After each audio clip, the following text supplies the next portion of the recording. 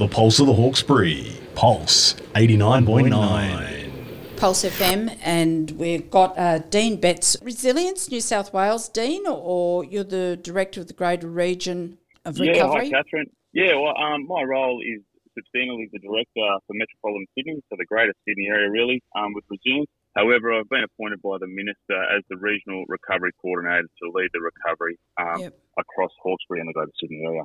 Yeah, that's a huge job for you to do. Big job. Yes, it certainly is. It's a big role. I've got a good support team and Resilience, but also the support of various agencies and local government will help us get through this. Yeah. What area are we talking about? Like, where does it start and finish for you? Look, obviously the primary impacted area is the Hawkesbury team, but all those other areas down to Camden, even some of the more city-style LGAs that were impacted with the storms, I'm still looking after all of that. But obviously, longer term, the primary bit will be in that Hawkesbury Valley. Big area, big landscape. It certainly is. Look, and I'm well aware of it. I was looking after some of the long-term recovery aspects from last year, so I do know a lot of people and the different parties involved and some issues that came from last year. Yeah, well, issues that you can then look back, reflect on and say we can do it better in a different way. Yeah, look, that's something we're working on and planning to. I've looked at some of the prime producers, turf bombing, riverbank erosion. They were concerns last year and probably, heightened and got worse this year. So it's something I'm aware of. Yeah. And, we've got to work with industry and communities and understand what those key issues are. Yeah. This is what we've been saying all the way through it. Like, we covered all the flood through the SES and Endeavour Energy. We're talking to us through it. The pollies were people, the community. And it was last year, what happened, but we learnt so much from last year. And then when this year happened, it was more, right, let's get into it, let's get stuck in and be proactive and work as well as we can through the situation that's come upon us. And I think for Resilience, that would be the same. I mean, you don't know what's going to happen till it happens, so you can't make contingency plans or anything, and you can only get the best feedback is what's happened last time. Yeah, that's right. Like last year, it was devastating to lots of people. It caught people unaware, I believe. And, this year, working with SES, like even for us, we knew the weather was coming. I'd been working with SES and the combat agencies pretty much since day one, before the rains really kicked into the Hawkesbury. And we were planning what recovery looked like. We were planning with council a week before the big rain and the big flood hit, what recovery planning would look like. And that was off. Some of the lessons learnt from last year, getting in early. But I got to praise the community in the Hawkesbury. They were very proactive. They, listened to the warnings from SES, and people, started to look up and take actions for themselves early on. I saw it with some of the ski parks and caravan parks. Caravans, moved right up the top of the hill where 50 caravans were saved and things like that. So, and people out and about. And I think we saw that with probably not the same amount of people turning up to evacuation centres, because people were prepared and really adhered to the warnings. Yeah, actually, that's so very true, because I was talking to SES about the evacuations, and it was actually a few things that came out of it that the Mountain of Joy over in North Richmond came in and they helped out, but we probably need to have a better evacuation point or Mountain of Joy again. But that actually was a little bit iffy this time around, because the North Richmond Community Centre that they used was could have been threatened by a dam that theoretically was on top of Red Bank, and there was so much controversy over that. I don't think everyone was on the same page there. But not taking away from it, it's so true, because David said to me, people know that when we're saying evacuate, they'd already spoken to family and friends about, okay, we've got to get out, we've got to do it now. So totally agree with you about those evacuation points having less people. Yeah, and I think that's people, getting their own plans in place. We hear about it with, being bushfire prepared. Same with them, being ready for floods. You know where to go, who to go to. Some circumstances do require evacuation centres. And when things probably don't work seamlessly, that's an option for us to review those. After the fact, so we can say, well, okay, is there a better location or something that could work better? That's right, yeah. So with people that haven't dealt with your organisation before, Dean, is it Can you give an overview on what you do? Is it the clean up after that you help with? You do a bit of planning before. What do you guys do? Yeah, look, Resilience New South Wales, we're here to support those communities, from that preparation, prevention stages. It's early, for us, it's an early stage as an agency, but also understanding what the risks are for local communities. But primarily in this phase, we are the lead recovery agency.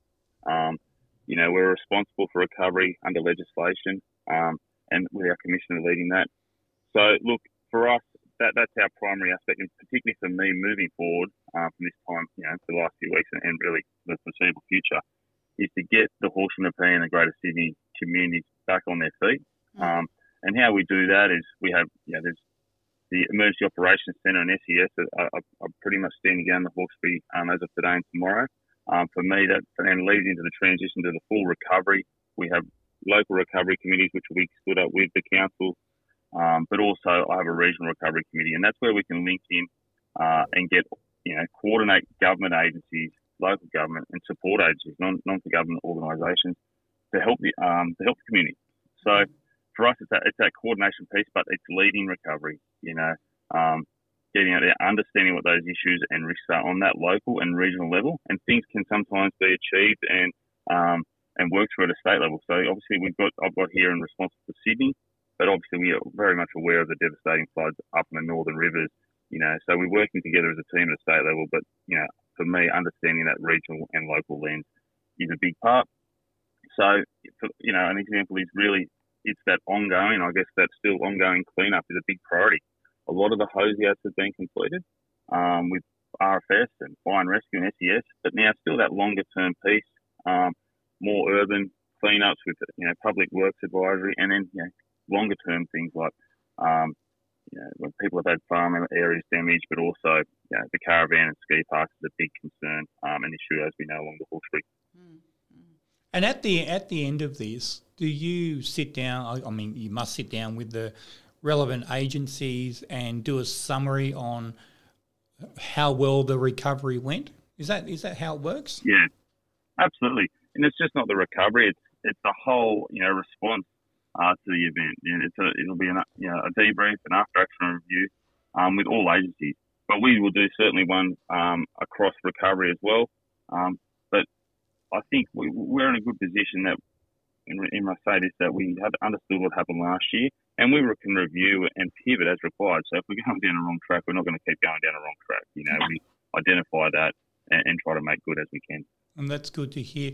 And how does the local community, how do they get involved? How do they get their say in the recovery and how it went? How do you get feedback from us who were affected by the floods? Yeah, look, a lot of it, it can be through, people attending recovery centres where we're gathering information and understand what's actually occurring out there. So there's, at South Windsor, there's a recovery centre open 7 days a week, sorry. Same at one at Wiseman's Ferry. Look, and there's one at Londonderry, but for that aspect as well, on Monday to Friday at this point. So look, there's those opportunities where people come in, they tell their story, we're understanding what questions they're asking and, what assistance is that they're after. But it's also working with council. Well, council out there, and they get a lot of feedback through their websites and interactions with the community. And that's why it's locally led. Recovery is best locally led, and that's why working with the council, understanding, they know the detail on the ground. So look, for me, I'd advise people to get in contact with council is a big part too. Yeah. And that's why we have a local recovery committee where we're working with council on that, which is actually setting up and starting tomorrow.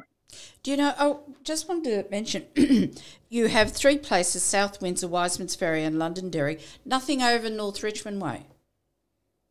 No, I mean, there was, at this point in time, we just stuck with those ones at this point. There can be options we can review, but look, at this point, we just, with the South Windsor, we did learn not last year, not a lot of people attended North Richmond. However, it's something we can certainly review and something we can certainly the people up in North Richmond, up in Bilpin, Kermon, Currajong, all of that area, if they feel that a centre would be worthwhile, then they need to speak to who, to the council or to you? To the council is probably the best Yep. best contact. And when I say that, council have also have their community hub Yes. where they've stood up. I think it started last Tuesday with Bilton and Carriger. Yeah. So one day a week they've had those, which Yeah. I believe they're advertised on their website as well. So Yeah.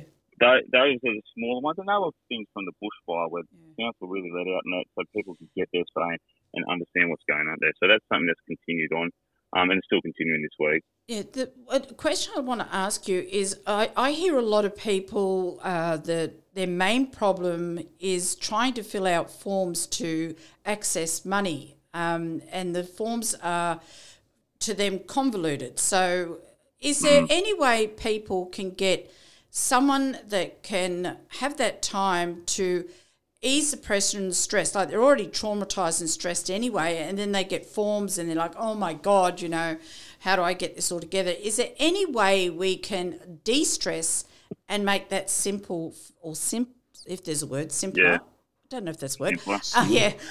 It is now. We just crowned it. So that people can have that assistance in that?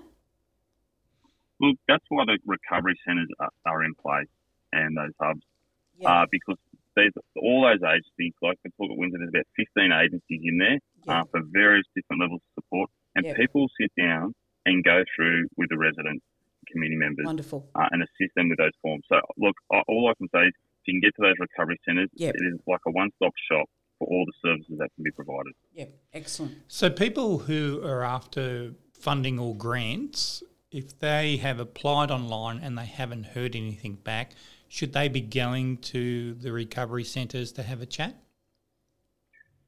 Look, I'm not sure why they wouldn't have heard anything back, but certainly go to the recovery centres. There could be just support that people aren't aware they might require. They go in and people start telling their story too. And it does. There's mental health and wellbeing support there. Counselling support. So there's more than just financial. So people are obviously want that financial support, whether it's small business, the funding for individuals or primary producers. But there's more than that. There is support there for the community. So if they just want to talk things through, it's a good place to go. Very good, very good. Look, we've really appreciated you taking the time to have a chat with us, and I know it's important for Resilience New South Wales to have this communication to the Hawkesbury community so they're aware of, that you guys are aware that you're out there trying to help and assist us and all the people in the best way you can, and for us too. And I think it's important too, Dean, that the council is not left out of this, because they are there and they have been trying so hard to actually get out and communicate with people. I know that there was a sausage sizzle that went free on the weekend. Pat Connolly was there, and so was Sarah Richards, trying to talk to people. Yeah. So I think it's a wonderful combination of everyone getting together for the communities. Yeah, that's right. Look, and I'll certainly praise council. They've been really proactive and done a great job working with us and the community. Yep. But like I said, it's a combined effort. From the community level to local and state government, even the federal government, obviously. Yeah. So it's very key. Yeah. Work together. Yeah, it is, because Susan Tevlin's been out there doing a lot too. They all have. Yeah. It doesn't matter. I've been out with all of them over the last week. So. They put down the political caps, which is wonderful, and they work for the community, which is what it's about, and that's been wonderful. Absolutely. Yep. Look, thank you very much. Appreciate it. I know you're busy, and hopefully we can catch up again maybe in a few weeks and see how we're travelling. Yeah, not a problem. People will likely see me out and about. I've been out and about on the ground the last week or so, and that will continue. So people will likely see me out there with a Resilient shirt on. So that's great. Thank you for what you're doing. Thanks a lot, and we'll talk later. Okay then. Ta-da, Dean. Bye-bye. The Pulse of the Hawkesbury. Pulse 89.9.